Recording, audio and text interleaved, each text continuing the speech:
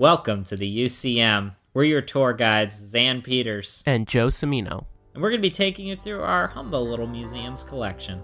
The exhibits may or may not be real, but the stories sure are. Enjoy your visit today at the Uncanny County Museum.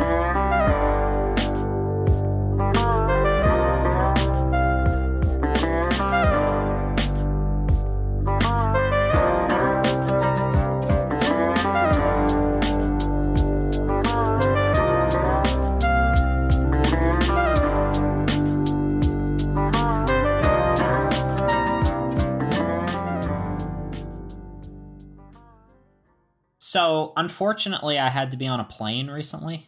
Oh, yeah? Yeah. And the things that, you really miss about traveling is you really do get to see that slice of life type of stuff.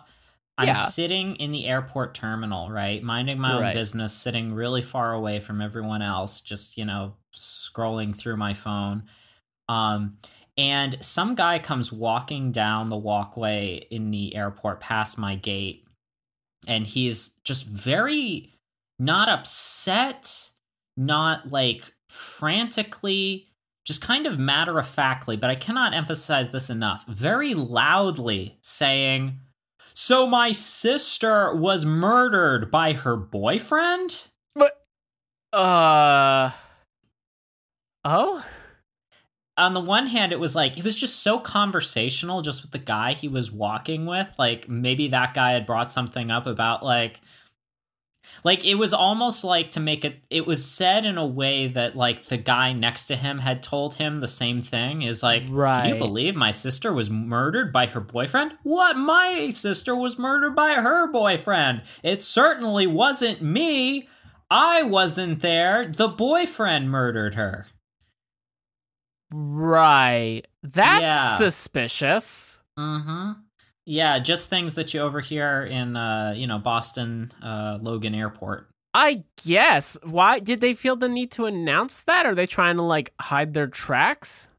I have no idea. I mean, the Boston Airport's a little weird just because, as you walk through it, they have, all of the great, accomplishments done by famous Bostonians and Massachusetts. Massholes, actually. Oh. It's confusing because the Massachusetts were a tribe. Oh. So I guess... I don't know if it's correct to use that to describe people from Massachusetts. Right, probably not. Probably not. So we'll call them massholes. Yeah, I feel like that's better. So it's just a list of different accomplishments. And, so a lot of them are medical advances, right? And it's flipping through them, and they're from different centuries and stuff. And, it's the first successful transplant of this breakthrough cancer treatment. And then it's flipping through them. And one of them is so-and-so invents this revolutionary whale harpoon. And it's I get it that was important to industry, but that's a weird brag in an era where hunting whales is very not okay. Yeah, I guess they were that's fine, we'll just leave it in. Yeah, I mean, I get it. That's that's the Nantucket sleigh ride. That's the Yeah.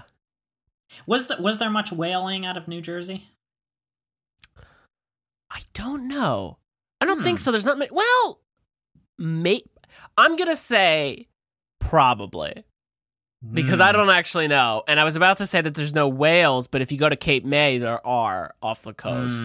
So I think it was a northeastern thing primarily. Okay. Well, you can tell by the way the whales pronounce water. If they say water, right? You got a New Jersey whale. There you go. Yeah, exactly. You got a South Jersey specifically. Whale. Yeah, that's South Jersey whales. You got to watch out. They'll go in the Schuylkill River too. Water.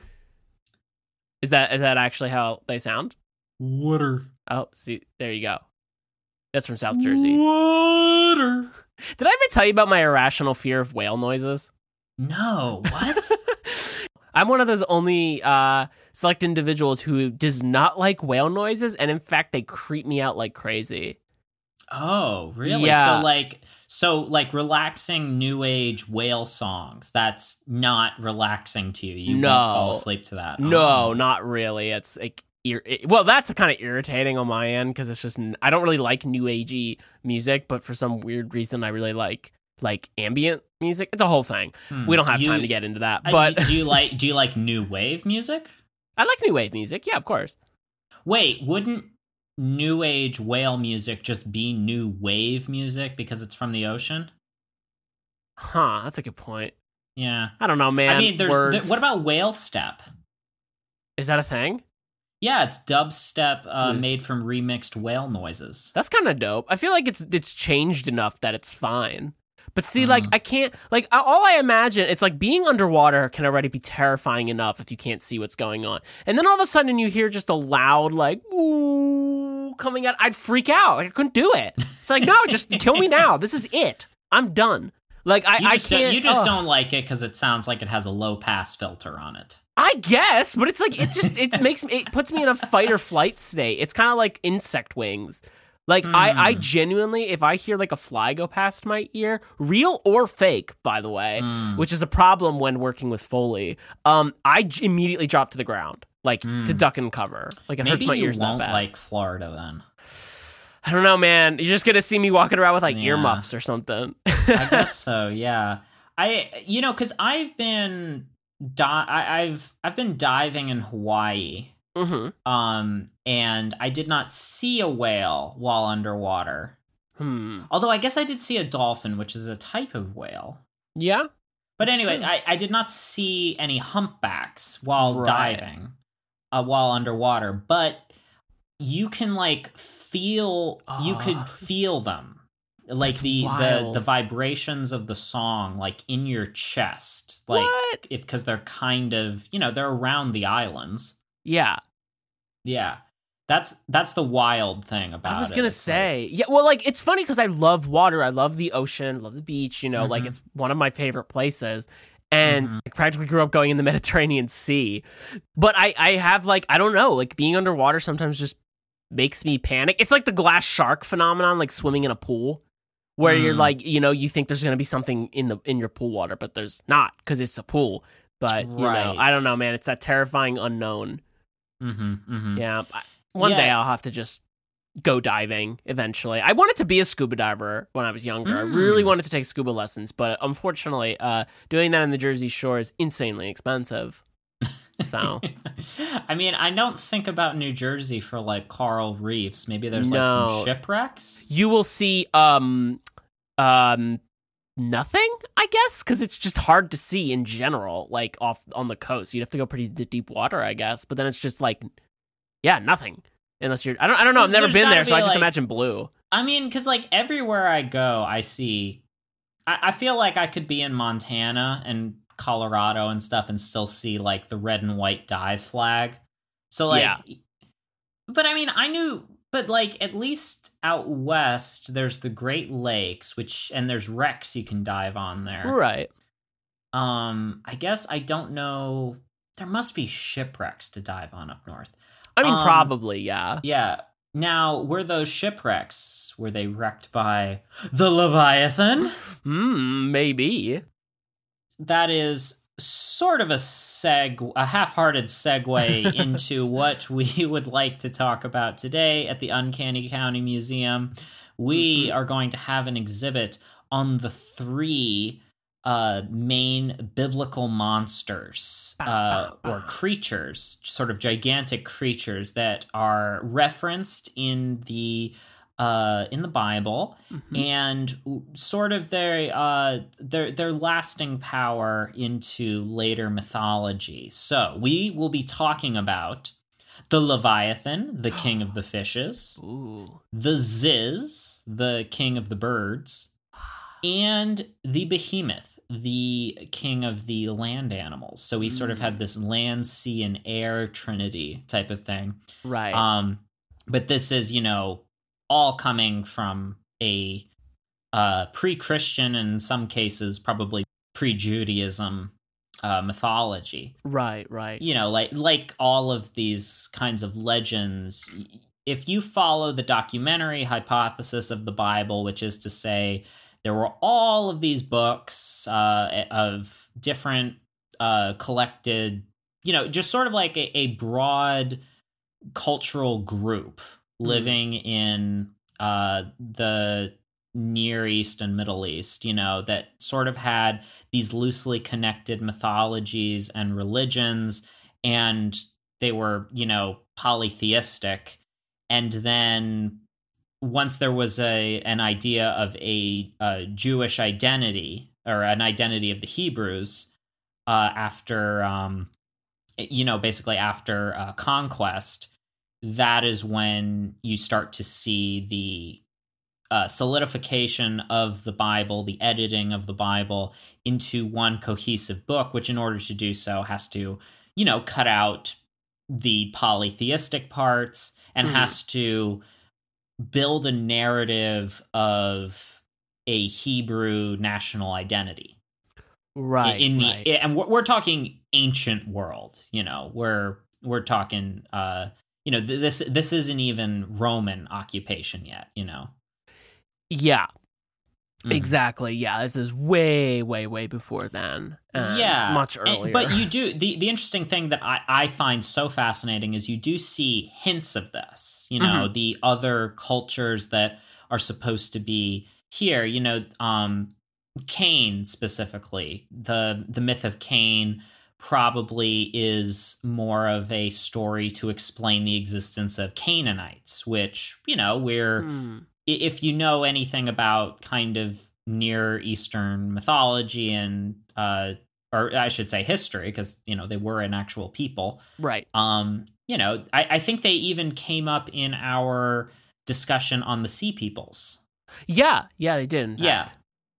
Yeah. So, that is another ancient civilization happening here. But it is possible that, since Cain is sort of marked as this like enemy of humanity, it's probably because the ancient Hebrews were at war with the Canaanites, and they're like, well, where the hell did those people come from? Right. And since yeah, exactly. And since history tends to be written by victors, that would make sense. All those victors really just running around writing things down. I mean, I don't know if anybody would have named, when does the name Victor show up? Is that do we have to wait for Russia to exist? I guess. Yeah. History is written by the Shems. Oh, see, there it is. So with all of these tales, animals. Oh, nice one. Yeah. With all of these tales, they are probably loosely connected to other kind of fantastical Mediterranean mythologies and creation stories. There's in the Bible, there's that part right before, it describes God destroying the earth for the, with the great flood, and Noah's the only one that survives. Right. Right before that passage in Genesis starts, there's a brief reference to all of these people that, it's that part that's like, and so begat Methuselah, and so begat Enoch, Right, yeah. And that spot right there is where you can see the Book of Enoch was edited out. Oh, right, and exactly. That is the part in the Bible that says, and those were, the great men of old, and those were the old heroes, Right. This is supposed to be kind of this. It's just a brief part in the Bible, but it is just making this allusion to, yes, this is when all of the crazy heroic ancient heroes lived. And then humans become corrupted and God has to start over. That's so wild to think about, though. Yeah. Like, for me, just wrapping my head around that rather quickly, it's like, that's ancient text that's already describing a more ancient text that happened as if it's dated. Right? Like, Jesus, that's... Oh, my God. That's not yet. way before Jesus. Yeah, no, this is much Probably 2,000 years earlier. Oh my! But still, it's crazy to think about that would have already been old. It's that without giving too much credence to Ancient Aliens people, of which neither of us are fans. Right, yeah. There's something so tantalizing about ancient civilizations making reference to other unknown ancient civilizations, because we know the ancient Egyptians went through several cultural iterations. Yes. And, we can kind of see where they're getting certain artistic conventions from ancient Sumeria and, the Mesopotamian cultures. We can see their influence from Nubia. But they were, by the time that what we think of as like, high, our concept at least of high Egyptian society and influence, the Sphinx was already incredibly old. Yeah. In fact, yeah. And that's why people will be like, oh, it was made by aliens because it's dated older. And you're like, well, it was made by someone. I don't think no one's discrediting that, but it's like who is the question, but also the fact that there could have been, and there probably were actually just ancient people and people before, but that's such a, I don't know. It's almost like people want to live near a river delta when you live in North Africa. Yeah, that would be the most convenient. Yeah. But yeah, there's the idea of like, well, if the Sphinx is thousands of years older than all of these other things, then what was before them? And it's like, well, it probably wasn't. It wasn't probably like 10,000 BC where they had mammoths helping them build the pyramids. No, bit of an inaccurate movie on that one, but yeah, but it is like sort of fun to just to guess. And right. I think this even goes all the way back to our first exhibit. We talked a little bit about this, but especially the Noah story seems to share a lot of literary DNA with the Epic of Gilgamesh. Yes. So you can see that these Mesopotamian cultures all seem to be evolving out of some even more ancient culture that we, if even we don't really even have a way of knowing if like was that before written language, because so much of this stuff was oral tradition before it was ever written down. Yeah, exactly. Well, I mean, because that's that connection of the flood, right? Yes. Of the Great Flood that kind of is woven throughout multiple different cultures, stretching all the way to India, I believe. Which is really, it's actually, really interesting to think about in that way of how much all of these things are connected. And in fact, I think when discussing these beasts of the land, sea, and air, we'll see how much they're really connected through both history and cultures that I think participate in creating this more central version that we have.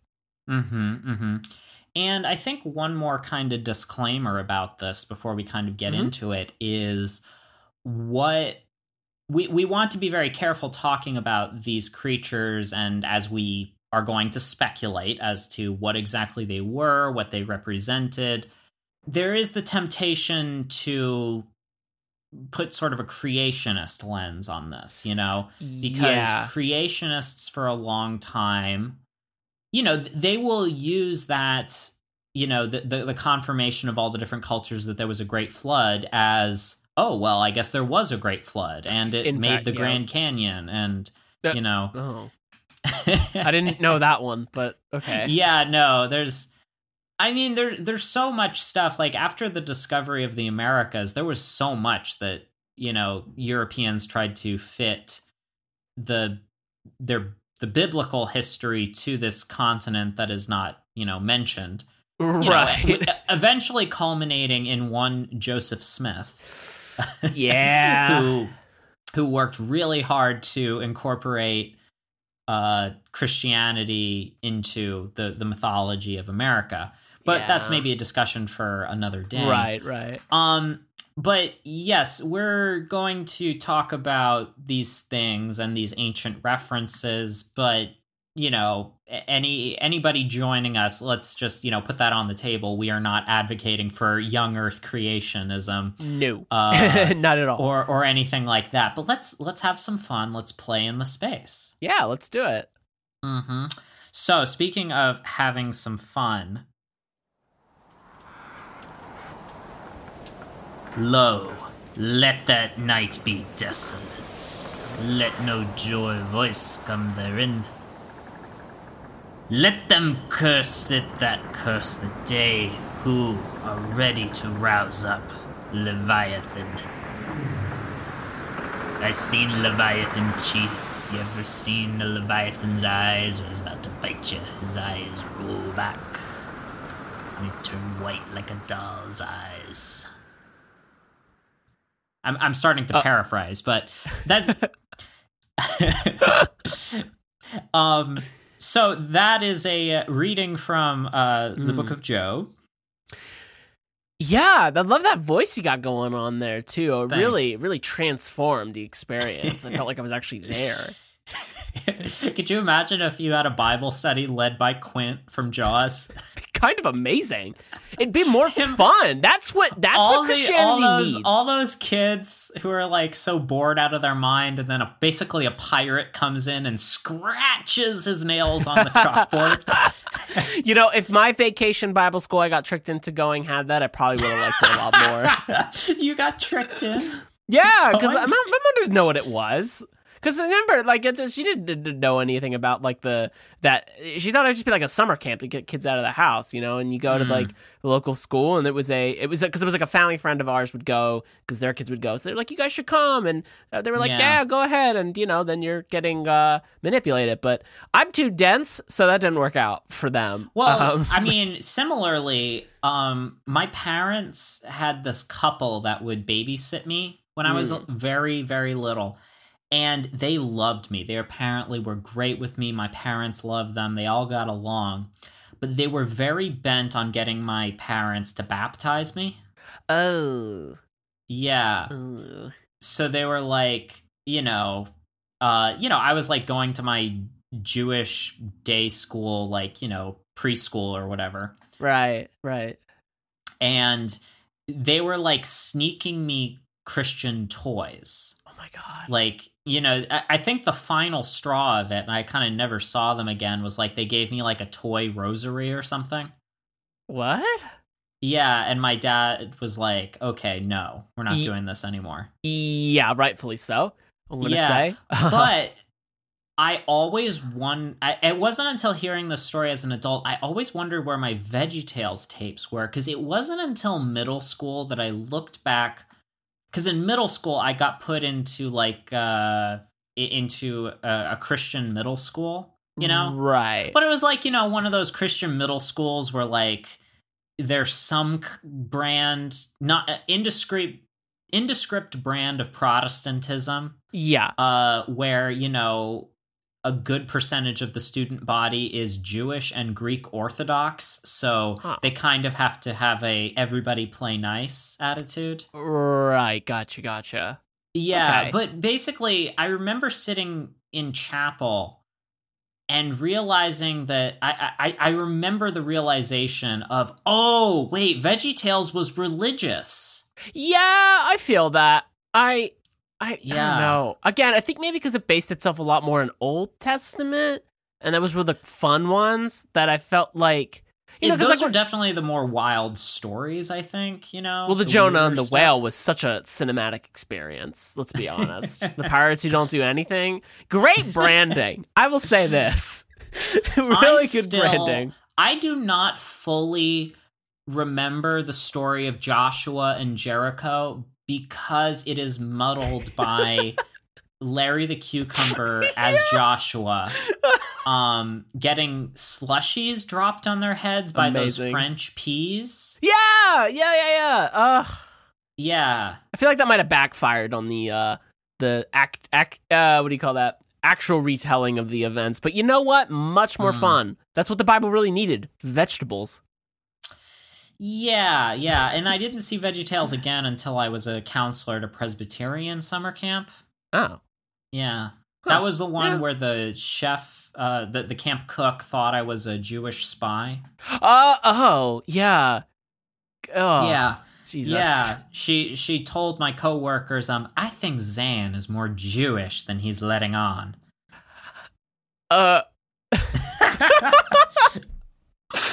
Oh my God. Okay, Jesus Kim. Christ. Yeah. Don't worry, she was wrong about a lot of things. Clearly. So, anyways, but yes, this passage from Job and many other passages in Job describe the Leviathan. Now, Joe, what do you know about the Leviathan? Well, I know it's supposedly a big sea monster, serpent-like, and it lives in the sea, ? That's about what I've heard. I also know about the book, Leviathan, which has nothing to do with this.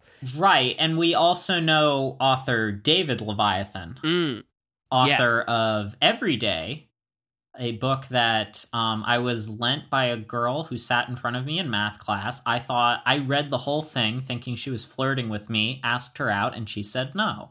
Oh. So that's, So, beware of pretty girls, getting you to read YA novels. You know what's funny? That happened to me with Will Grayson, except I did not follow through. Really? Yeah, ironically. I mean, also the thing with Will Grayson, I thought Neutral Milk Hotel was a made-up band for that book. Really? Yeah. See, what's funny is, though, I have it the other way, because I found out that Neutral Milk Hotel was real, and that's, in fact, how I found out about them.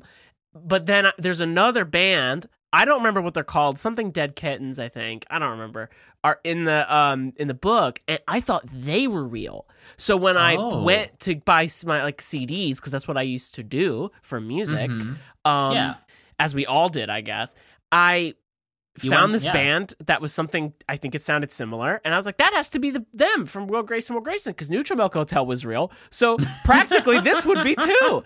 And they weren't the same band. It was a completely different, pop punk metal / other genre band, and it was bad. So I have that on my iTunes account now, and I don't know what to do about it. But yeah, we're having a really hard time just getting to start talking about this. So let's try a little harder. So yeah, the Leviathan is, if you haven't encountered it before, is not only sort of this ancient sea monster, it's also kind of a metaphor for in certain parts of the Bible, it is used literally as, this is a sea monster. Its descriptions are a little different. Sometimes it has multiple heads. Sometimes it's described as a whale. Sometimes it is described as the monster that swallowed Jonah. Sometimes it is the monster that ate the whale that Jonah was eaten by. Oh, that's a part of the story? Yeah. I mean, you have to remember, all of this other stuff is there's the biblical text, that exists within Jewish mythology, and then, by extension, later Christian and Islam mythology. Mm-hmm. But there's also that extra layer of Jewish mysticism on top of it. All of these creatures are kind of referenced in some form or another in the additional texts that, the Midrash and the mystical novel, the Zohar. Right. But in those cases, the Leviathan might stand in for other things. The Leviathan can be sort of a symbol of Israel's enemies. And quite often it's mentioned the people of Israel eat the flesh of the Leviathan. And this is sort of seen as a metaphor for being victorious. Not that they literally ate the monster, but that, consuming its flesh is kind of a gift from God. And it also might hint at the more ancient Jewish practice of sacrifice, which was a part of Judaism for a long time and then was, phased out. But there are still kind of references to it. And, the Leviathan is also kind of like this thing that is sort of lying in wait, lurking, waiting to bring about, or waiting to play a part in the end times.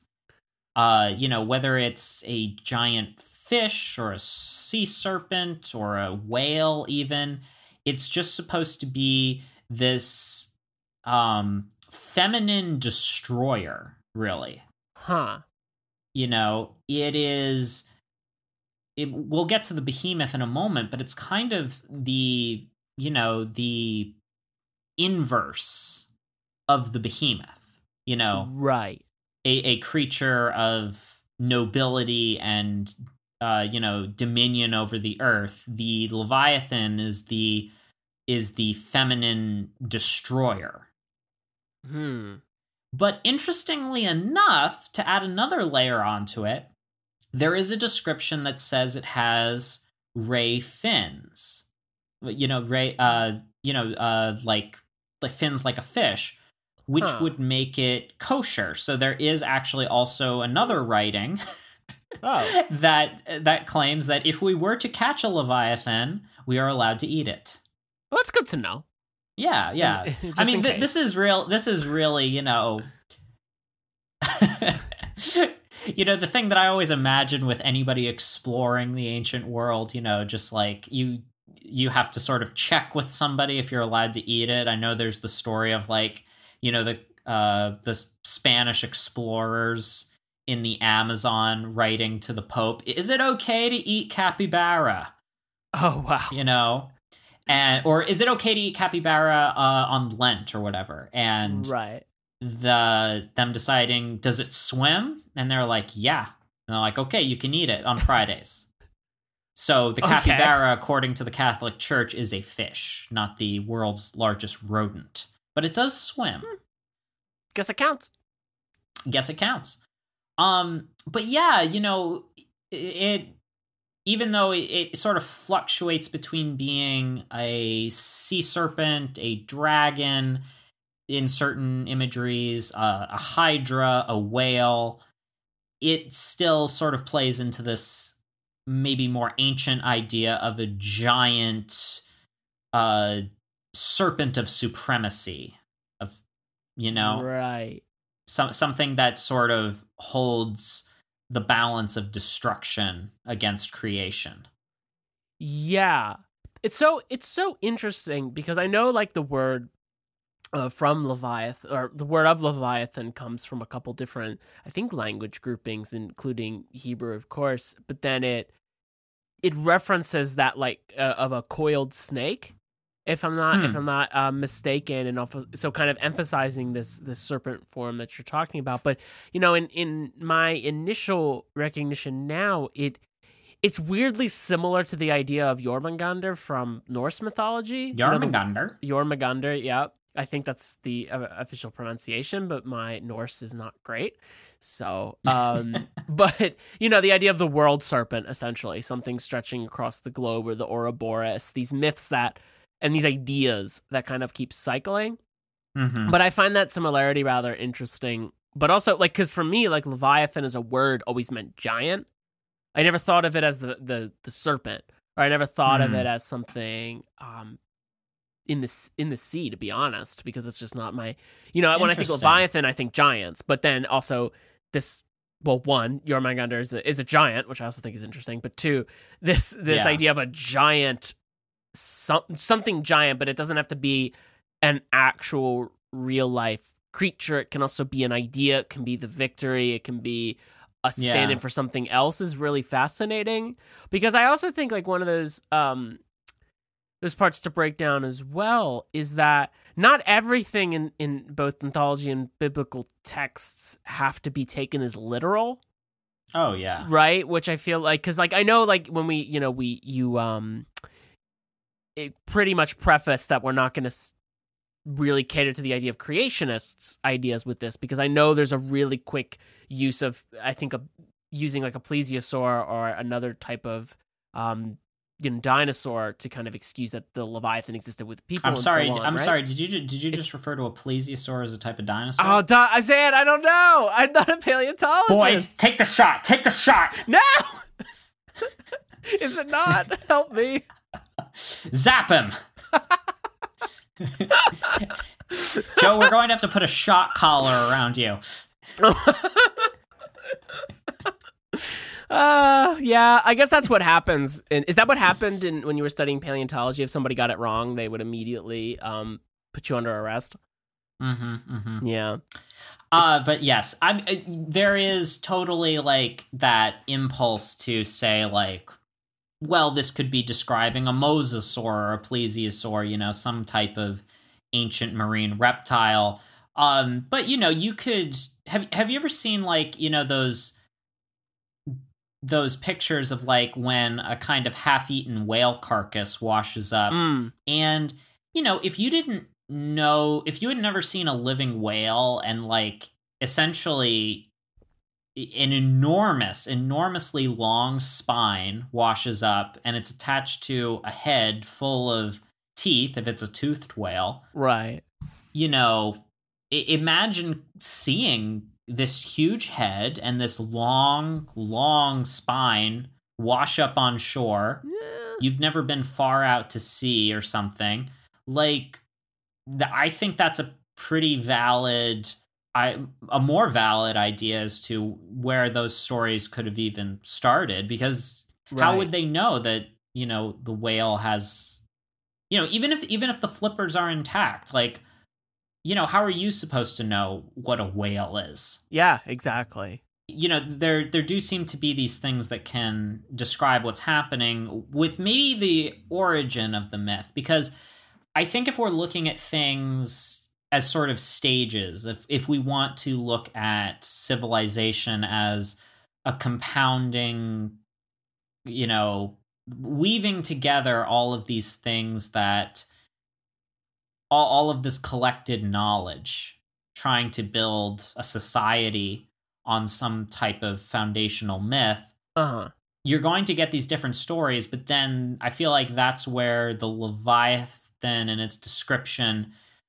also becomes a symbol, even more than it being a literal creature. Because, the Bible's sort of, I think, in defense of it, makes it pretty clear that certain parts are meant to be taken metaphorically.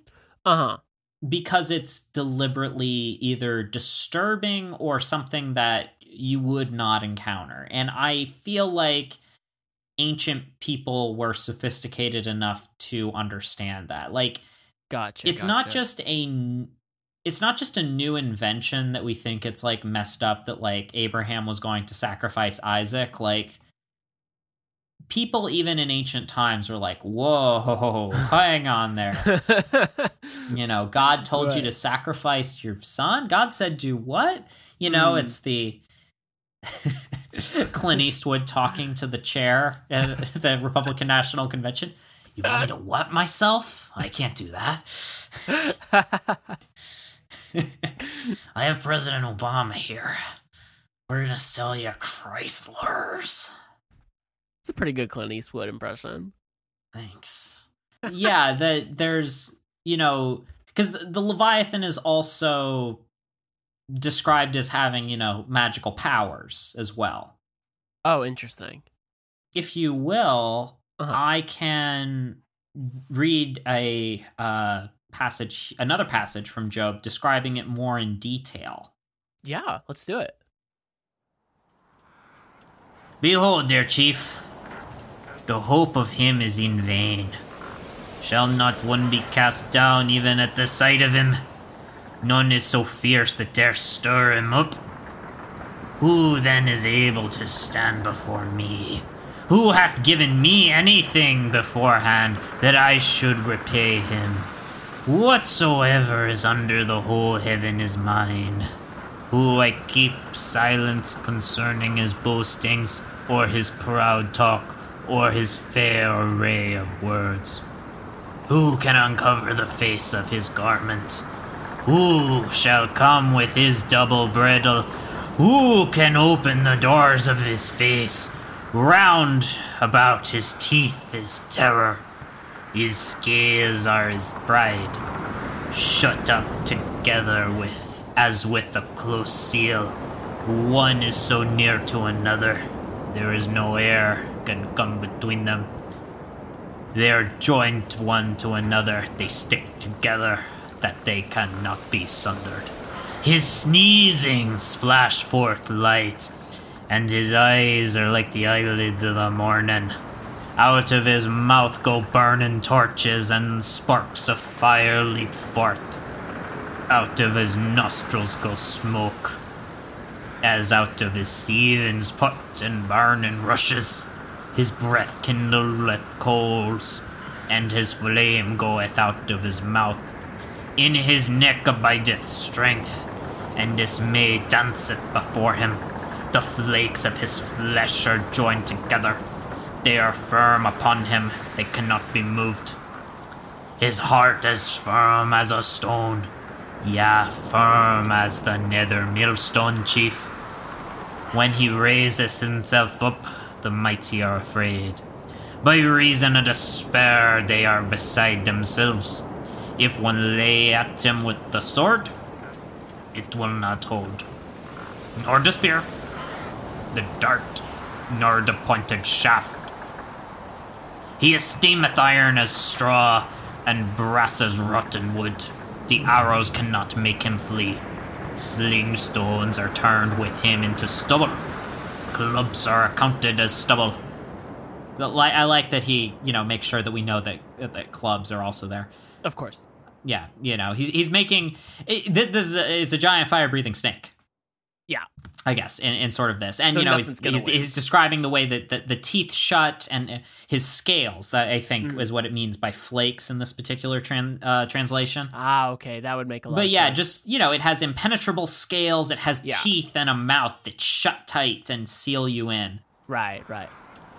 Sharpest potsherds are under him. He spreadeth the threshing sledge upon the mire. He maketh the deep to boil like a pot. He maketh the sea like a seething mixture. He maketh the path to shine after him. One would think the deep to be hoary. Upon earth there is nothing his like. Who is made to be fearless? He looketh at all high things.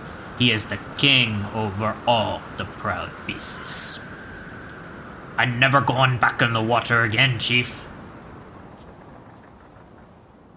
I might have paraphrased that just a little bit, but wow, I mean, it really tells you what weapon you should or shouldn't use on the Leviathan when you're going to go. Yeah, that I do kind of like I like the weird practicality that the Bible sometimes has. It's like, now don't try to stab it. Yeah, you're going to want to go for that that blunt damage or even a slashing damage with a bit of a buff before you take this on. Yeah.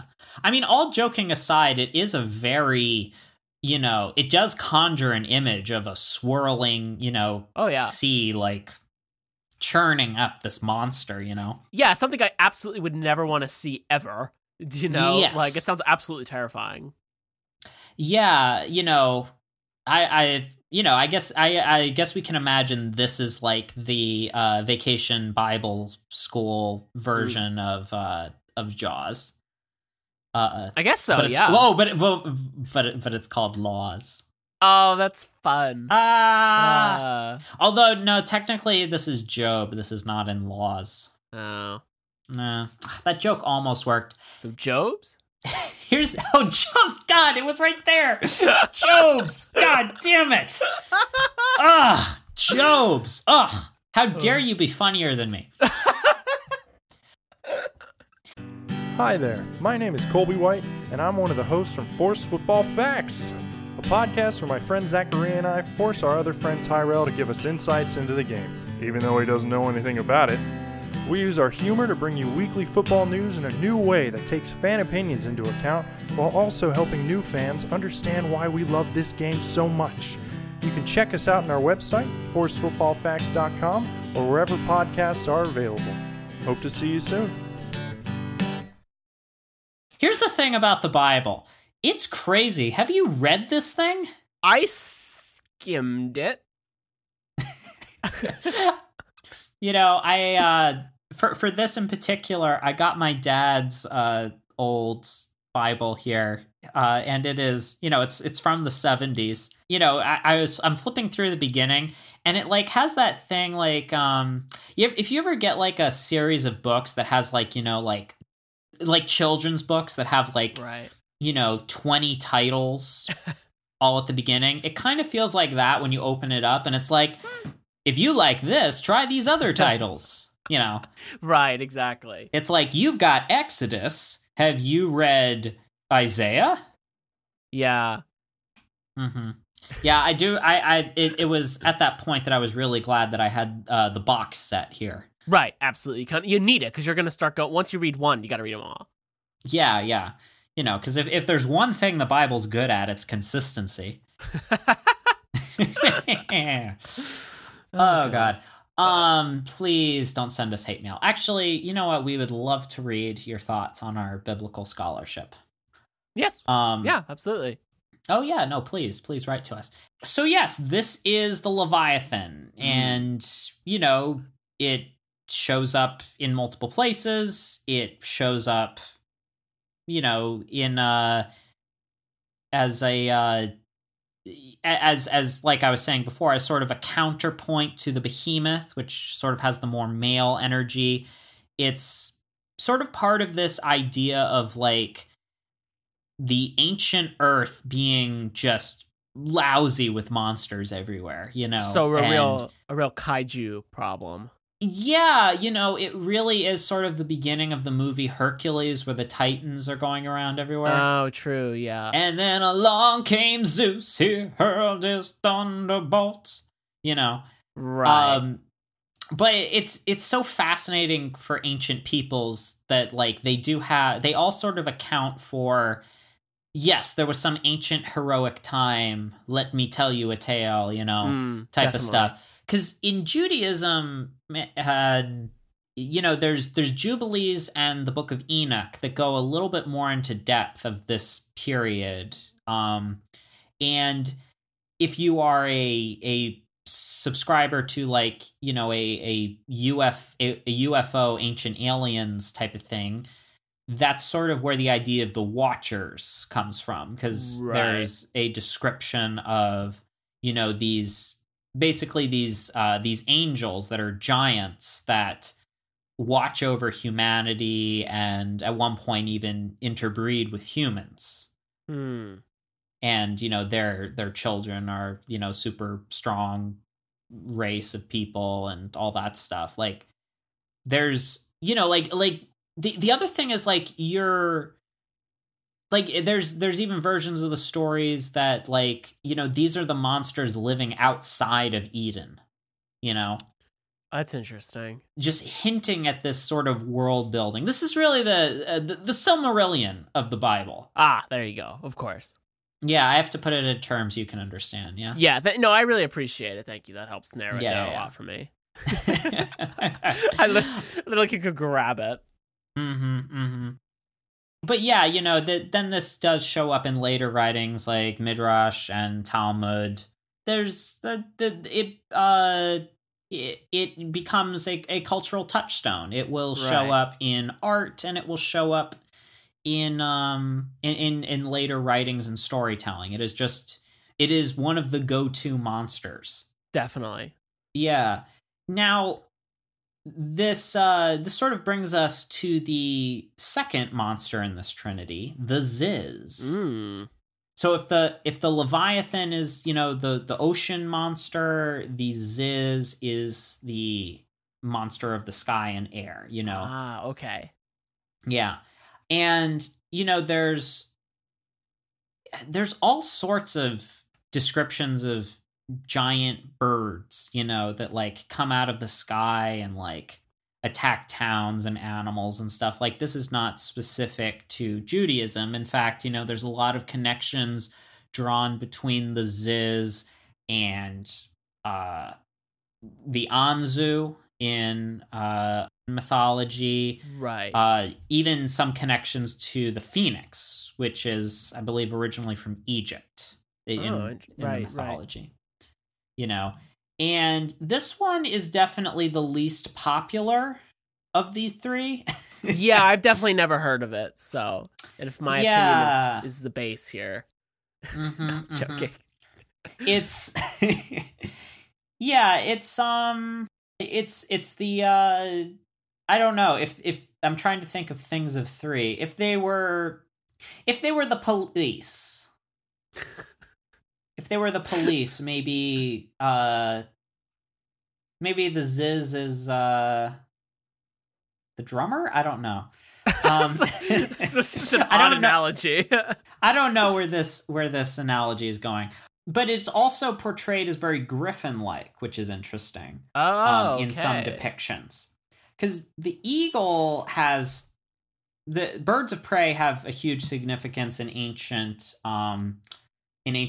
human civilizations and stuff. There's, even if you look at Arabian Nights, Sinbad encounters a roc, which is an enormous bird, an enormous eagle, right, kind of, or vulture-like bird of prey. So there does seem to be some sort of precedent of ancient peoples imagining a giant bird. Now, there is a hypothesis, I won't quite say theory, but there's this idea that the griffin itself comes from ancient peoples uncovering the bones of ancient ceratopsian dinosaurs, which could be like a protoceratops, which the geography doesn't entirely make sense to me because protoceratopses are from Mongolia, but they could have theoretically been trading with the East at this point.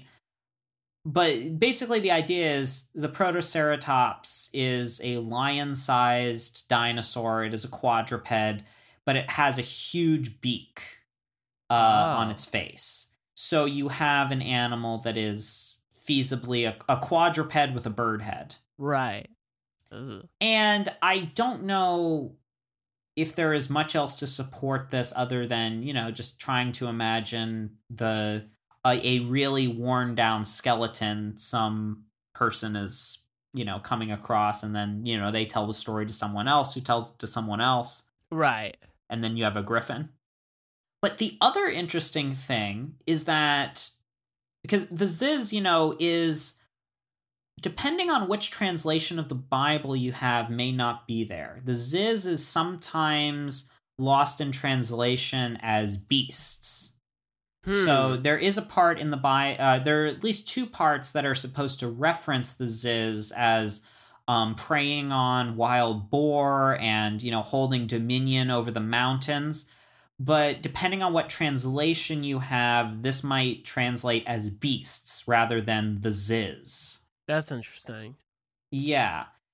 The other interesting thing is the place of the griffin in Jewish mythology. Now, this is going forward a bit. This is after, the exile from Israel. The Jews are, living in Spain and Germany and during the Middle Ages, among other places. But there is a fairly recently described Jewish illuminated manuscript, which is incredibly, incredibly odd since Jews typically were not into graven imagery. Mm-hmm. Illuminated manuscripts would have been much more into calligraphy, Right. Similar to Islam. But it depicts griffin human hybrids making matzah for Passover. And it's been speculated that the griffin was chosen as a symbol, the lion to represent Judaism, or to represent Jewish heritage as, sort of the symbol of the ancient Jewish kingdom, and then the eagle to represent Germany. because they would have thought of these sort of, medieval Ashkenazi Jews would have thought of themselves as, Germans and Jews simultaneously. Right. Interesting. And would have been able to represent themselves not directly, because that would not have been allowed or would not have been a convention of theirs, but using the griffin to do that. Now, I don't know how much this connects to the Ziz, but, it is just kind of interesting, especially because the Ziz almost seems kind of like an afterthought in comparison to the other two monsters, which are mentioned so much more. Right, of course. The Ziz kind of feels like set dressing. It's like, oh, and there's also this monstrous bird that can, flatten towns with its wings and lives in the mountains and eats wild boar, and it's also there sometimes. But that's who's in charge. If the Leviathan's in charge of the ocean, who's in charge of the sky? Right, you need something. You need that balance. Yeah, we really want to set up some administration here. Definitely. Yeah. Had you encountered anything about the Ziz before? Nope. Not until this tour. This was definitely something I was not familiar with. The Behemoth, yes, and the Leviathan, yes, but the Ziz, not so much. I mean, I know a bit, I know what a griffin is, of course, and that history and this mythology based in flying creatures that can level towns without getting too far into like dragon lore and stuff, but yeah, it's one that I've never quite heard or even had a thought of in this way. But there is, I think we might have talked about it on a tour as well. Wasn't there this whole thing too of like birds that would, or like birds of prey specifically that would like steal I don't think it was kids, but I can't remember. Like that's happened though in the ancient world, right? There's the Greek story of Zeus and Ganymede, where Zeus turns into an eagle and abducts the child Ganymede, the young boy, to be like his cupbearer in on Mount Olympus or whatever, right? To be his little boy toy, because the Greeks were all into that. Yeah, but. I am definitely also into that idea that the reverence and fear of large birds of prey that would have, been a legitimate threat to early humans and especially young children. Right. I think the thing to also remember is, because this plays into other mythologies, but the prevalence of birds as, as a connection to death, especially, if you imagine, like, if there's ever a battle or something and, there's bodies lying out in the field somewhere, who's the first to show up? It's going to be birds, Right, exactly. Yeah. So there's certainly like a fear element that comes with birds of prey, and I would be so much more curious to find more written about the Ziz. There is a book I've been meaning to get my hands on, in particular, and hopefully we can revisit this. But the Ziz seems to exist in a more mythological realm. It does not seem to play as big of a part in the Bible, other than it shows up and God is in charge of it, but it is in charge of the air. Gotcha. Okay. Yeah. Huh. Very interesting. There's a story of like, the Ziz, the egg of a Ziz could break and the yolk would flood cities. Jesus. Big bird. And it seems to be more of like this, sort of like a kind of monstrous explanation to natural disasters, more than sort of the symbology of the Leviathan or the significance of the Behemoth. The Ziz seems to be rooted in like kind of a more ancient idea of religion. Gotcha. Which, as my Latin teacher would say, in like Greco-Roman mythology, the their mythology is to answer how, not why. Right. And I feel like you can see shadows of that in ancient religions like Judaism that, were texts more meant to explain how the world came to be before getting wrapped up in an idea of morality. Definitely. Yeah. Very interesting, huh? Yeah, it's but I could, I do wonder if anybody's ever tried to make a connection between all of the, abduction and giant bird mythologies of the Mediterranean, because it feels like they must be connected on some level. Yeah, absolutely. I'd be curious to see if there's any further research on that. Maybe something to look into. Yeah. The Ziz also definitely has the silliest name of the three of them. Yeah, it does. It kind of reminds me of a Pokemon.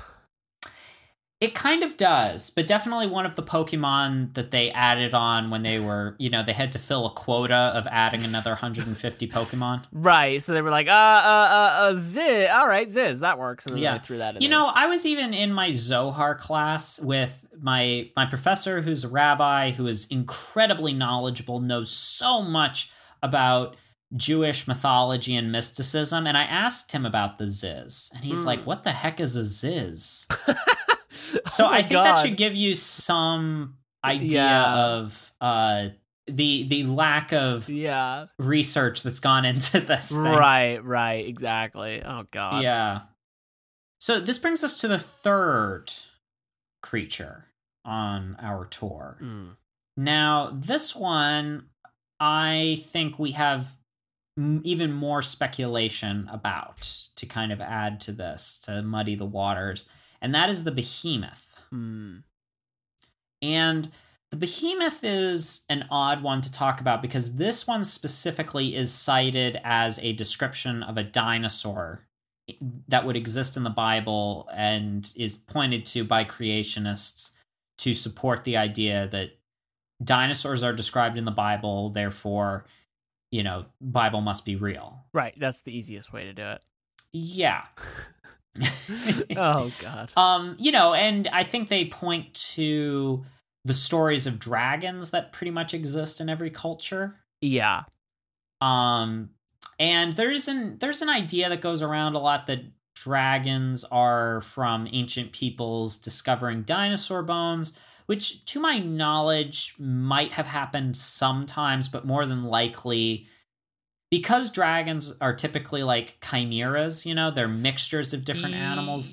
Yeah. They seem more like they're misinterpreted descriptions of megafauna or the bones found of like Ice Age, Pleistocene megafauna.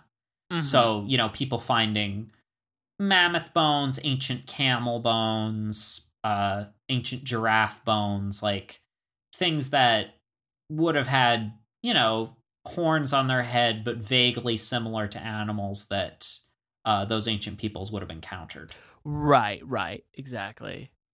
Yeah. So now the Behemoth. Where are you on the Behemoth? So I've heard the Behemoth in this case. Okay. And to start I guess that's the entry level in. Or the entryway in. You've heard of it. I have heard, so it's real. Yeah, so this is no. But it's funny because like when I hear Behemoth, I think of like a tank for some weird reason. Probably some war game I've played, or like I think of like something like big, bulky, kind of like strong, but not like or as a description of something like that's a behemoth. Of a whatever. Like I've never thought about it as an actual creature per se. I have been playing Horizon Zero Dawn though, and there is a behemoth creature in that it's called. So I guess now there's that to add to the table. But essentially it's big and it walks on land, and that can be from a machine to some sort of creature. And I've never heard of it in.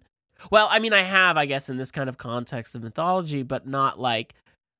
I'm not like an expert by any means or even that knowledgeable on the topic. But I find it fascinating in this way. And this also, like when doing some, research and digging into this connection, and also very strong difference, the opposite of it being from the Leviathan, and even down to like gender, which I thought was rather interesting. Yeah, I think one thing to understand here is, if you look into Jewish mysticism, there is things are very much held to what might read as a gender binary. There are things that happen and mystical processes that are considered feminine, and then there are mystical processes that are considered masculine. Now, the interesting thing about this, if you look into it from a Kabbalistic standpoint, and you look at the Kabbalah, which I barely understand. The Kabbalah is deliberately confusing and esoteric, as is a lot of Jewish mysticism. It was supposed to be deliberately, you had to work at it, And part of that is, sort of the elitism of the ancient scholars. But the idea was, if you put a lot of work into it, you would earn your kind of reward of your contemplation. I see. Okay. Yeah. So, the people that would have practiced Jewish mysticism would have been very familiar with this idea of the Sephirot. Basically, it's a symbol that you might be kind of familiar of. It's basically kind of this leaf shape that contains 10 circles. Now, in each of those 10 circles, it's sort of a description of the process of creation or revelation. And it switches back and forth between masculine and feminine traits. Mother, father, son, daughter, lovers. It bounces between all of these things, some of which don't make all of the sense in the world, because sometimes it's a sister and a brother, and then they're lovers, but you can't... You can't like start to think about it too literally. Gotcha. For lots of reasons. But basically, there is an idea that the joining of these two things and the transfer of energy between these two things is basically how the divine functions. So there being a masculine and feminine counterpoint to these monsters, essentially, does jive with a lot of Jewish mystical practices and ideas. Like the medieval Jews were very impressed with, when they weren't being slaughtered by the Crusaders, they actually had a weird respect for them of their devotion to their faith. It was like, it's very weird to read those accounts, because these people are living just utterly repressed lives and are living under just such dispassionate regimes to their plights through different periods, depending on what century it is. But, they're like still trying to find the silver lining. They're like, well, at least they're committed. Oh my God. I guess. Yeah. Yeah. Jeez. Yeah. Which I guess is just, that's part of the course for Judaism, I guess. But one of the things that I asked my Jewish mysticism professor, is, so why were there never Jewish monks? Basically, Good question. Why were, in this period where it was, you were almost supposed to shut yourself off, go walk in the orchard, which was a euphemism for, studying the Torah and Talmud. Like, why weren't there these people that thought, oh, well, we must, completely separate ourselves and not get married and not have families? And my professor's response is, because the joining of the masculine and feminine was seen as just vital to existence, that that itself was divine, and that to separate humanity from sex and passion was a denial of God. Interesting. Yeah. Yeah, it's very interesting. We'll say it's, pretty heteronormative. But, this is also the Middle Ages. Secular society does not exist. We cannot stress that enough. Right. And also this insistence that there is both divine masculine and divine feminine power even muddies the water as to the gender of God himself.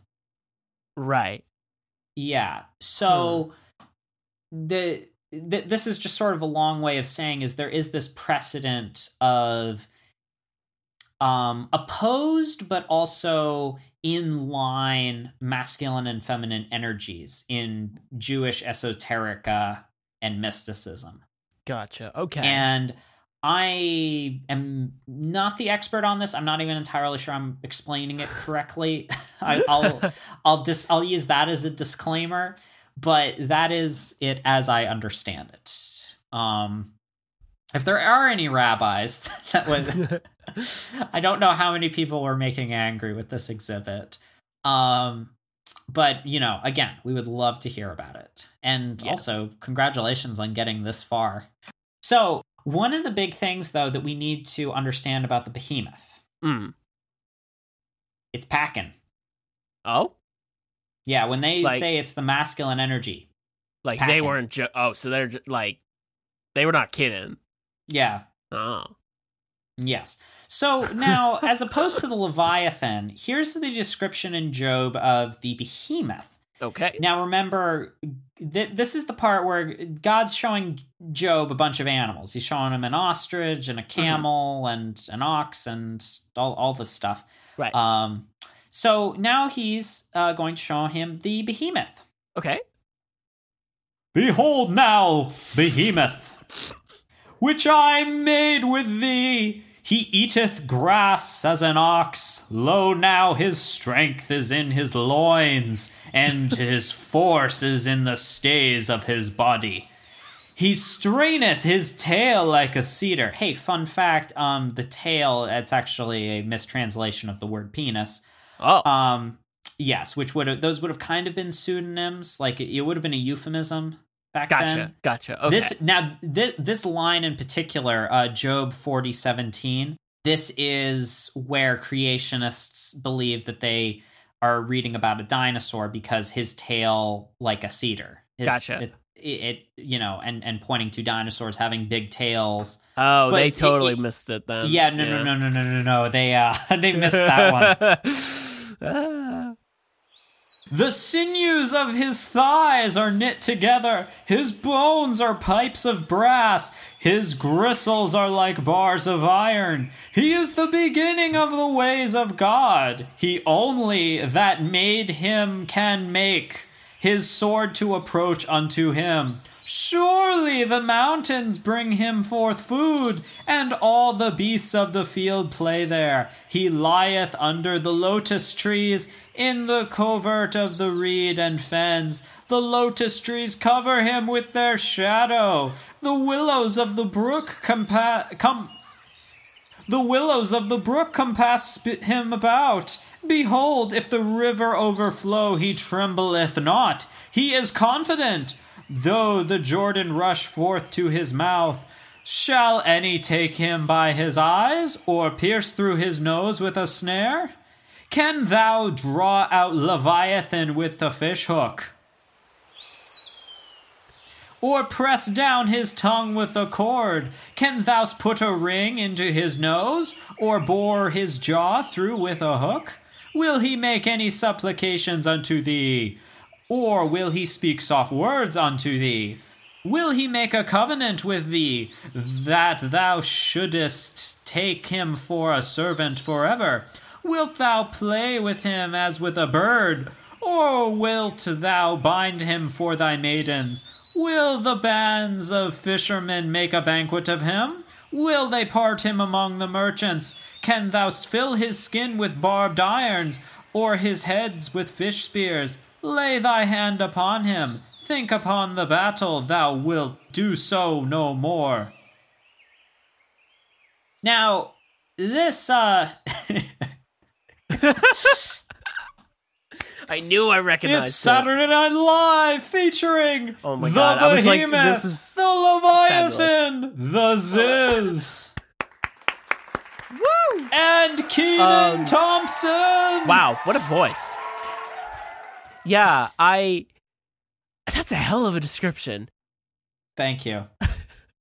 Musical guests, Real Big Fish. Oh my God! Yeah, that's a crazy description. That's very funny, by the way. The fact that they misunderstand the euphemism is marvelous. No, it's so interesting. But it again plays up this whole thing. The Leviathan and the Behemoth are sort of posed against each other. This sort of, on the one hand, gentle giant of the Behemoth, but it is made clear that this is also a potentially dangerous animal, a huge, essentially bull-like creature, which we'll talk about in a moment. Some people interpret it as a hippopotamus because of the whole reeds passage, Okay. And, I have no doubt that, encountering a hippopotamus was just about the most scary thing that could happen to you in the ancient world if you were in North Africa. But, this is this is kind of what we're working with. This, I think, large bull is being described. I agree. Here. I would say so too, just based off that idea. I mean, there's a lot of other things to get him with, but it's quick, I think, to grasp the ring as one for me at least, because we're so that is the image of a bull having a ring through the nose and so on. But I also think there's a lot more there to give. It's funny to think about that being that old. I know, right? I forget why that's actually a thing, though. There is a reason. I just can't remember. My obscure knowledge will hit me one day, and I'll come back with that fact. But until then, I know there was a reason why they would put rings in bulls' noses. But anyway, back to the Behemoth. I think that would make more sense. Also, because of how ancient of an animal that is. You think of cave paintings containing aurochses and such. It's like that would. It's very practical that there are large beasts existing amongst humans at this time. Yeah, I am glad you brought up the aurochs, because I'm kind of, the more that I read about the aurochs, I'm kind of more in this camp of being convinced that the Behemoth is a description of an auroch. Interesting. Which seems to have been very significant to ancient peoples. Yeah. The aurochs is featured in cave paintings, and we know of it. If you're unfamiliar, the aurochs is a now extinct species of wild bovine from Eurasia, and it is basically the ancestor of most modern cattle breeds. Right. And there seems to be different subspecies through the regions, but it seems like most cattle in Europe, Africa, Asia, and now that cattle are in the Americas, are descendants of this ancient beast, which was said to be by many accounts it was an herbivore, but extremely dangerous to engage. This is an animal that was, difficult to domesticate, and, a potentially very dangerous hunt. This was an enormous bovine, an enormous type of bull, or type of cattle, right? But again, wild. This is pre-domestication, and these guys on the low end, 1,500 pounds. Woo. On the high end, 3,300 pounds. Jesus. Yeah, this was an enormous animal with long horns. There's even like drinking horns made out of this thing. It was extremely prized through certain periods of time when it became, extinct in certain parts of Europe. It was, sort of considered like a hunt for the nobility, because gotcha. it was such a prized and sacred animal. Huh. And even its markings and some of its features exist today in modern cattle.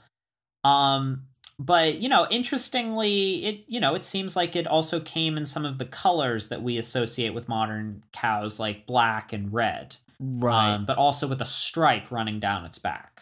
Interesting. Right.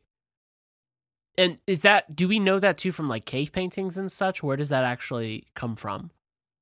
Well, we do have cave paintings of it, but interestingly enough, the oryx, despite being, I think we think of as this very ancient primeval European beast, only went extinct in 1627. Yeah, it's rather recent. In the grand scheme of this. It's particularly recent to think that these were still running around in Poland, after the European discovery of the Americas. Wow. This is that's so tantalizingly close. Yeah, in fact. So we actually have, quite a bit of a history and a written history in Europe of this animal. Yeah, I mean, as you describe it, I feel like it fits this category very well of a behemoth, literally. I mean, imagine you're just walking around the forest and a massive bull just attacks you. Yeah, 3,000... Yeah, you come across a 3,000-pound bull with, enormous horns. Yeah. Not good odds if you're by yourself on that one. Move out of the way. There you go. Exactly. Yeah. God, yeah. I mean, I remember like doing research into the RX because I watched Beasts of the Southern Wild, which if you haven't seen is a very good movie. But in a way, it's actually post-apocalyptic, but not in the conventional forms that we see a lot. Right. But the idea was that like it takes place in Louisiana and the ice caps are basically completely melted, and it revives these older beasts and that of the aurochs, which actually for the movie, since it's an indie movie, they used pigs and they put horns on them, and it's great. But like just low budget, but it's a great movie. I recommend. But I didn't know what it was. I thought I knew it from the cave paintings. I didn't know the name. And then that's when I was surprised that it's not that old of an extinct animal. It's been around for a really long time, and it is in fact very similar to cattle in that way. And I find that that connection to humans throughout history and this relationship that we have with it across continents. I mean, which is also kind of wild to me that it stretches from Eurasia to Europe is really interesting. But yeah, I think it's like when you think of cattle, cattle are big. I don't want to underestimate how large cattle are, but then there's something bigger than that walking around, and that would have been hunted, but also that would have been praised in that way because you could feed quite literally a village with just one is kind of wild. I mean, there seems to be a decision of the domestication of cattle, the cultivation of cattle in Europe, Asia, and Africa as a way of, sustaining people. That is a very interesting agricultural technology that requires, an entire lifestyle, an enormous amount of land. There's a lot that's been said about basically the cultivation of hoofed mammals in in the old world as sort of this driving idea of social hierarchy, which exists across cultures in, again, Europe, Asia, and Africa, that your social status is tied to the number of heads of often cattle that you had. And this is even tied to our contemporary idea of capitalism, because it would have been in reference to how many heads of hoofed mammals you owned. That's interesting. And in terms of your wealth, coming from the word kaput, head. Oh. Yeah. Well, I didn't know that.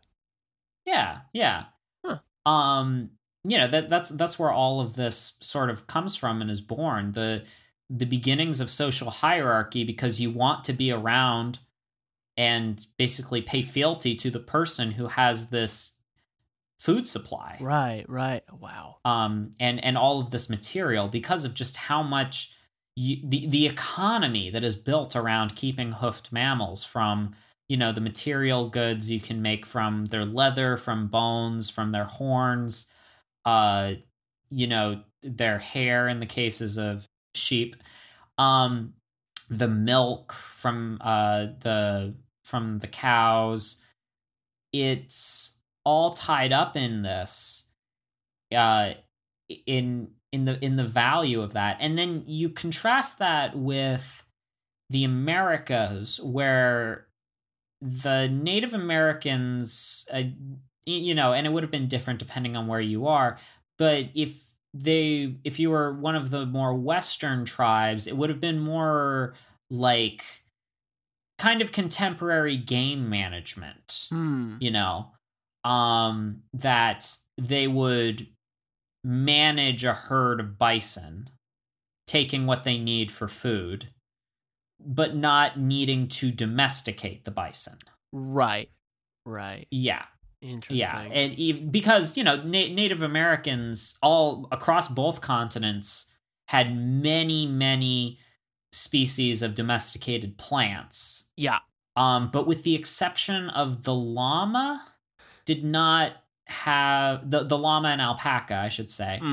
And the only other mammals that were really domesticated were like guinea pigs. Yeah. And something else that is escaping my mind. There was a lot of domestication going on, but the impulse was not to domesticate large hoofed animals that you would have used for meat and leather, because those were seen as things that you could manage from a distance and, basically take from it as you need it, as long as the herd remains a large size. Right.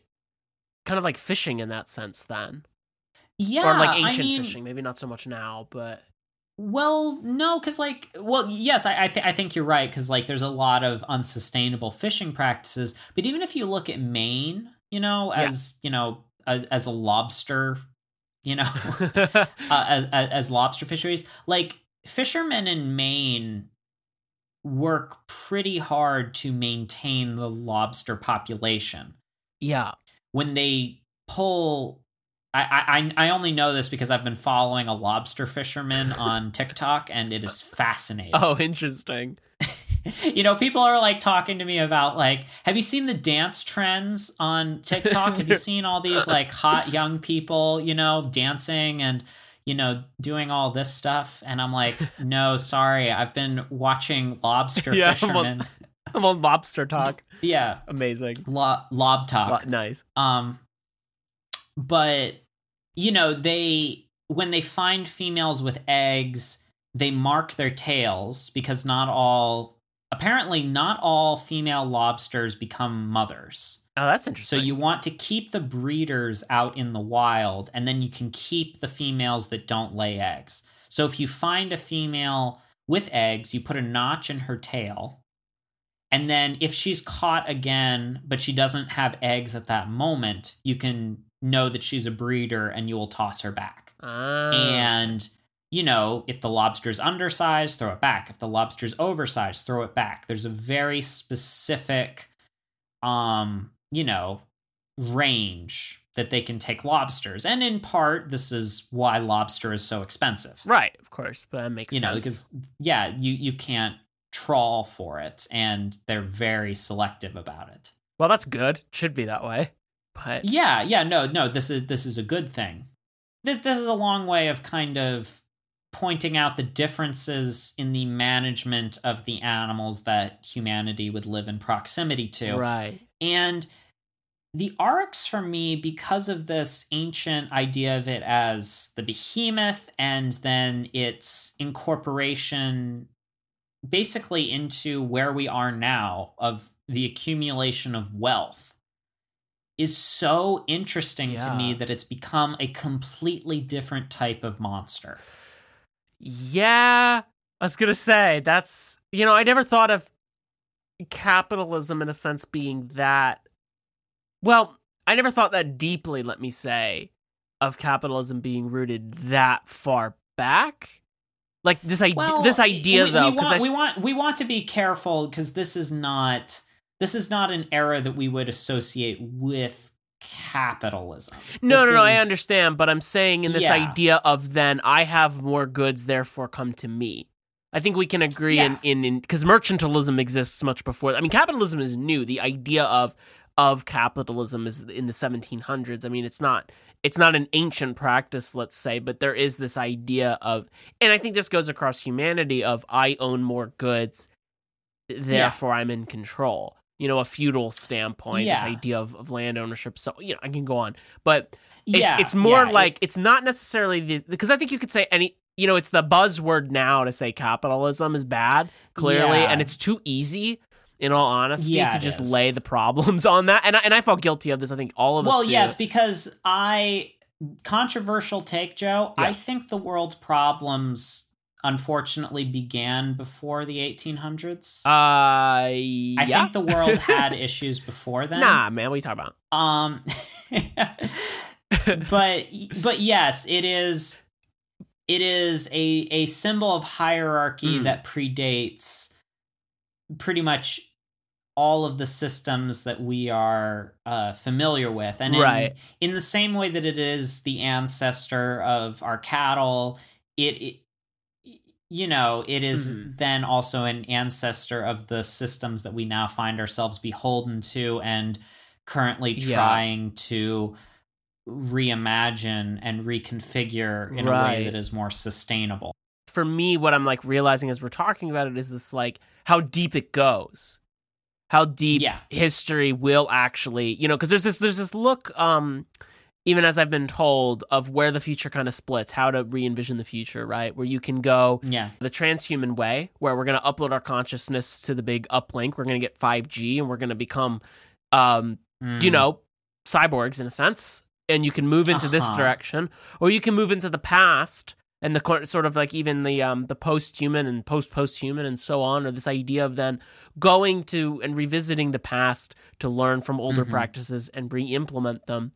And so, I mean, personally, I fall in that one, but it is interesting to then. I think I could see us in more of a solar punk. World, you and me at least. I think, 'cause, for sure. But I think definitely the haircuts would be bomb and the fashion.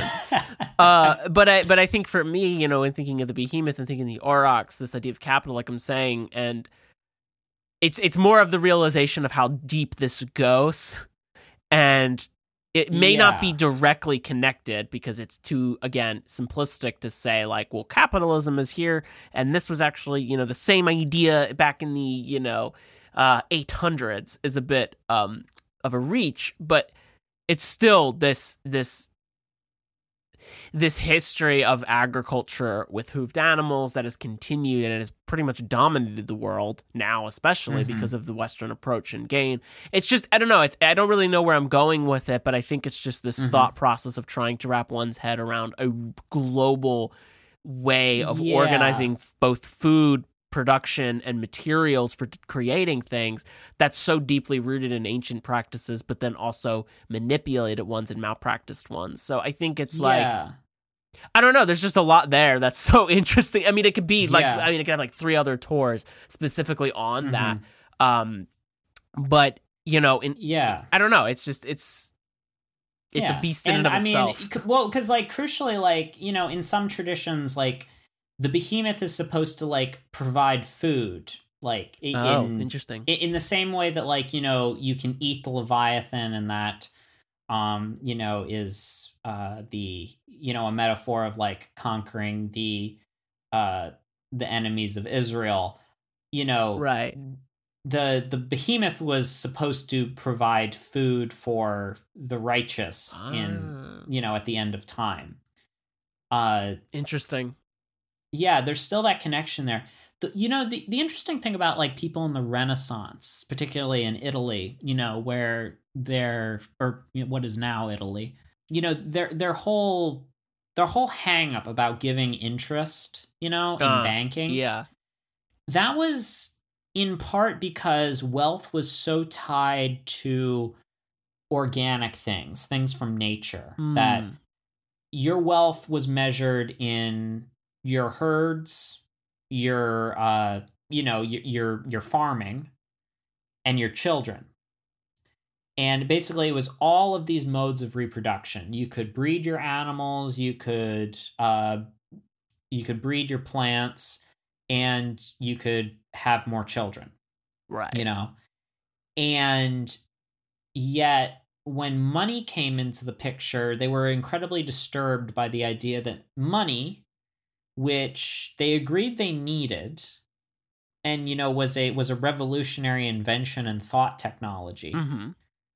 But they did not like the idea that money, which was man-made, was a man-made construct, could breed more money. Interesting.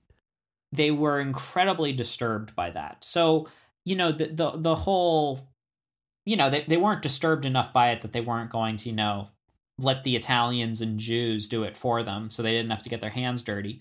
But, you know, European society was, you know, very, very put off by that idea that seemed so unnatural. Right. Huh. Yeah, that's also another one to kind of wrap one's head around. It's very interesting that it is, you know, you don't think about it, but where the older economic systems come from is very much that, or this natural process of wealth. But then you have an artificial one, or I guess it's more of a thought-based one. And then you get into current contemporary uses of currency, and then it throws everything off because it's just based on the value of money. Oh God, I still don't quite understand it, but yeah, it's a mess. Or you could be, you know, burying gold. Which I believe people probably still do, which is also interesting. Yeah. Yeah, I mean, for some reason, maybe it's because I'm getting a little older, but like my targeted ads are starting to be on Instagram are starting to become like, you should buy gold. Wait, what? Really? Yeah, there's like, it is so funny how it's like trying to make buying gold look trendy and like hip. And it's like, it's basically a subscription service for gold. Right. Where you pay $50 a month until you have enough money accrued that they send you like, you know, like a cereal piece sized chunk of gold. Like a gold bar the size of like a Frosted Flake. Okay, that sounds like a weird investment, but go off. Or a scam, quite literally, because who says they're going to give you the money? What a scam, but Joe, all you have to do is pay your subscription fee and shipping and handling, and they let you buy gold. There you go, that's really... From them. It's only going to go up in value. Apparently. I mean, oh God, yeah, I don't understand. Mm-hmm. Yeah. But yeah, this is in sort of talking about these three creatures, this pre-Christian trinity. It is it's fascinating to kind of encounter these creatures and trying to understand what they meant to those people, and then what they meant to later interpreters. Yeah, it's interesting, and in the cross connections, and then also this rich history there, and what it can mean, both it's in the literal sense, but also in a more metaphorical one, or in a, an allegorical one too. I think it's very fascinating in general. Nice to know about the Ziz. Didn't know that existed, so that's something that's going to haunt me for a while, and then I'm going to Joe, no, the Ziz does not exist. Oh, it doesn't exist. It exists. That's good. I like that. Yeah. I mean, let's just hope we don't run into an actual Leviathan. I can live with the Behemoth being the Aurochs. I think that's at least scary enough to deal with. Could you imagine showing an ancient person, from the Mediterranean, taking them to the Pacific Northwest? For they would be shocked for a lot of reasons. Yeah, it'd be like a new planet. But dropping them off in what is now Seattle and showing them an orca whale. Gee, oh my God! Did you imagine? No way, dude! Yeah. They'd freak out. Yeah. Oh God. I mean, if you didn't know what something was, and you didn't know if nobody that you knew what something was. Yeah. That's how all of this starts. Yeah, oftentimes do forget that, I have to say, because now, sometimes it's you have to wonder, how myths and other things get started, and I do, in fact, think that sometimes it is just because of not understanding what you're looking at. Yeah. But because where we live now and how we live now, we can understand that it's well, of course, it's an orca, You haven't seen one of those before? I've been on Google, but then in that time, it'd be Jesus, imagine finding that.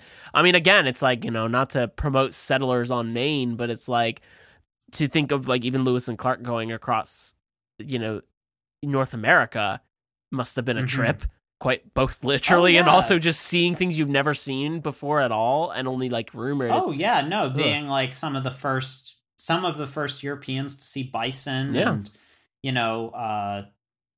I guess they might have seen brown bears. Yeah. Because grizzly bears used to be so widespread in North America. We forget that as well. Yeah, that was a lot more common, right? Yeah, no, I've read a book that was talking about how, grizzly bears just stretched all across the North American continent. They were in Mexico. Whoa. I think that there's still a couple of places, I think, in Mexico where you can still find bears, I think. But just even think about that as a southwestern animal is a bit of a stretch to us now. Yeah, literally, I would never have thought that. No. Yeah, we think of it as a Rocky Mountain animal, but our association of the West in the United States with nature is just because it was colonized later, and we still can kind of see the remnants of those things. Yeah, in fact. Were once farther spread on the continent. Yeah, no, absolutely.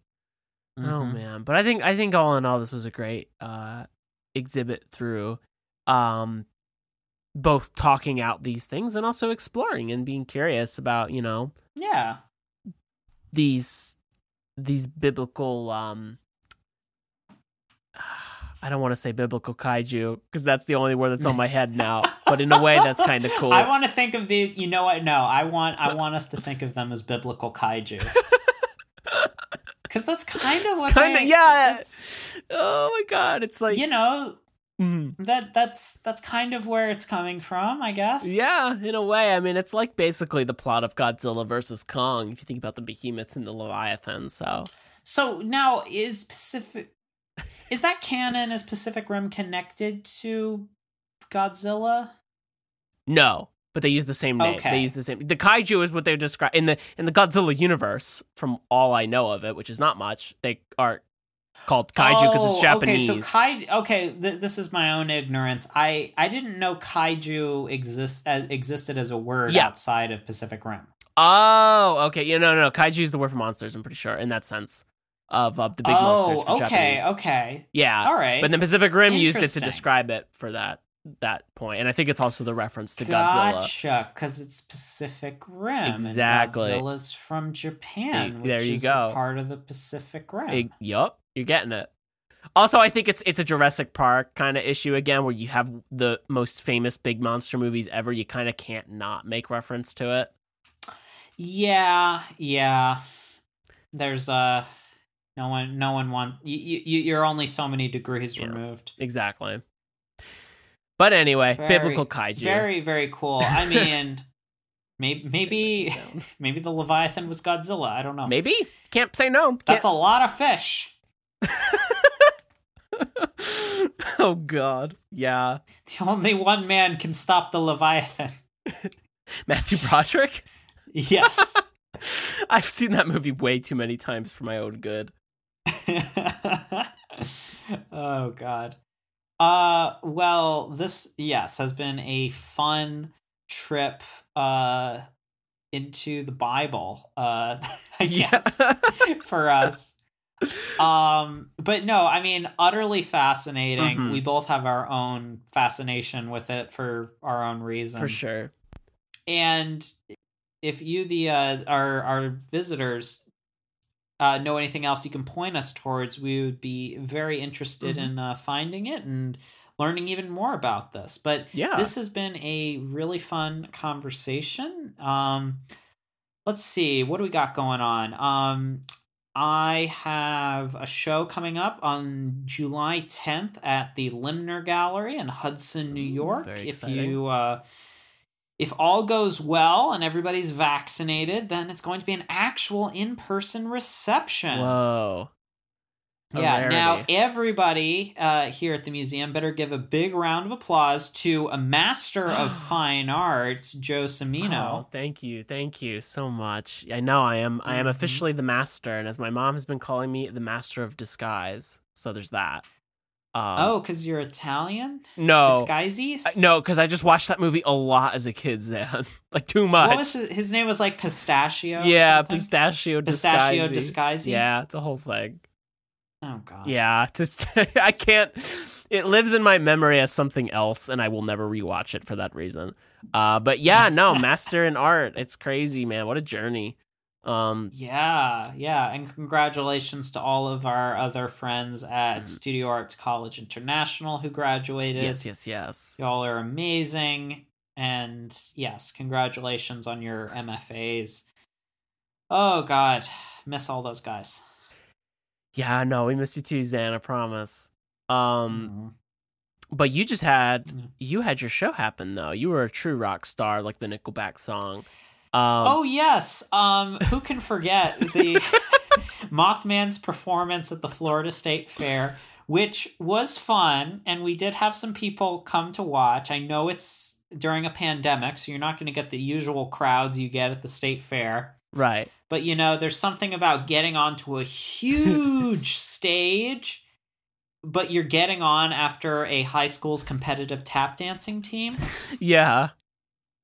Oh, man. And you're just hoping their parents stay in the audience to fill out the auditorium. Right. Oh, man. Yeah. But, they all the kids are like getting shuffled back on the bus and the parents don't want to be there any longer. Gotcha. Yeah, they're all tapped out. It was very fun, though. Thank you so much to the Florida State Fair for having us. My band is going to be playing some dates in late May and June. I should have those out soon. What else you got going on? You got anything to plug, Joe? Nothing at the moment. I mean, there's always the Midnight Drive, located on radiopublicity.org. Another work of mine, check it out. I'll have some other works eventually happening. Now that I'm a full master in art, I should probably get on that and make some new works. So, I'll stay tuned. Okay.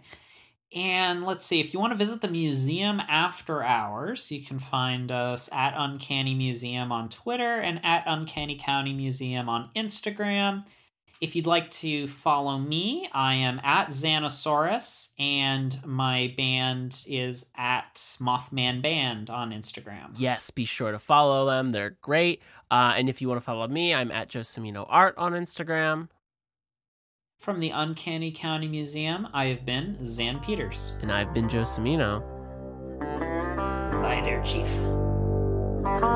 Bye.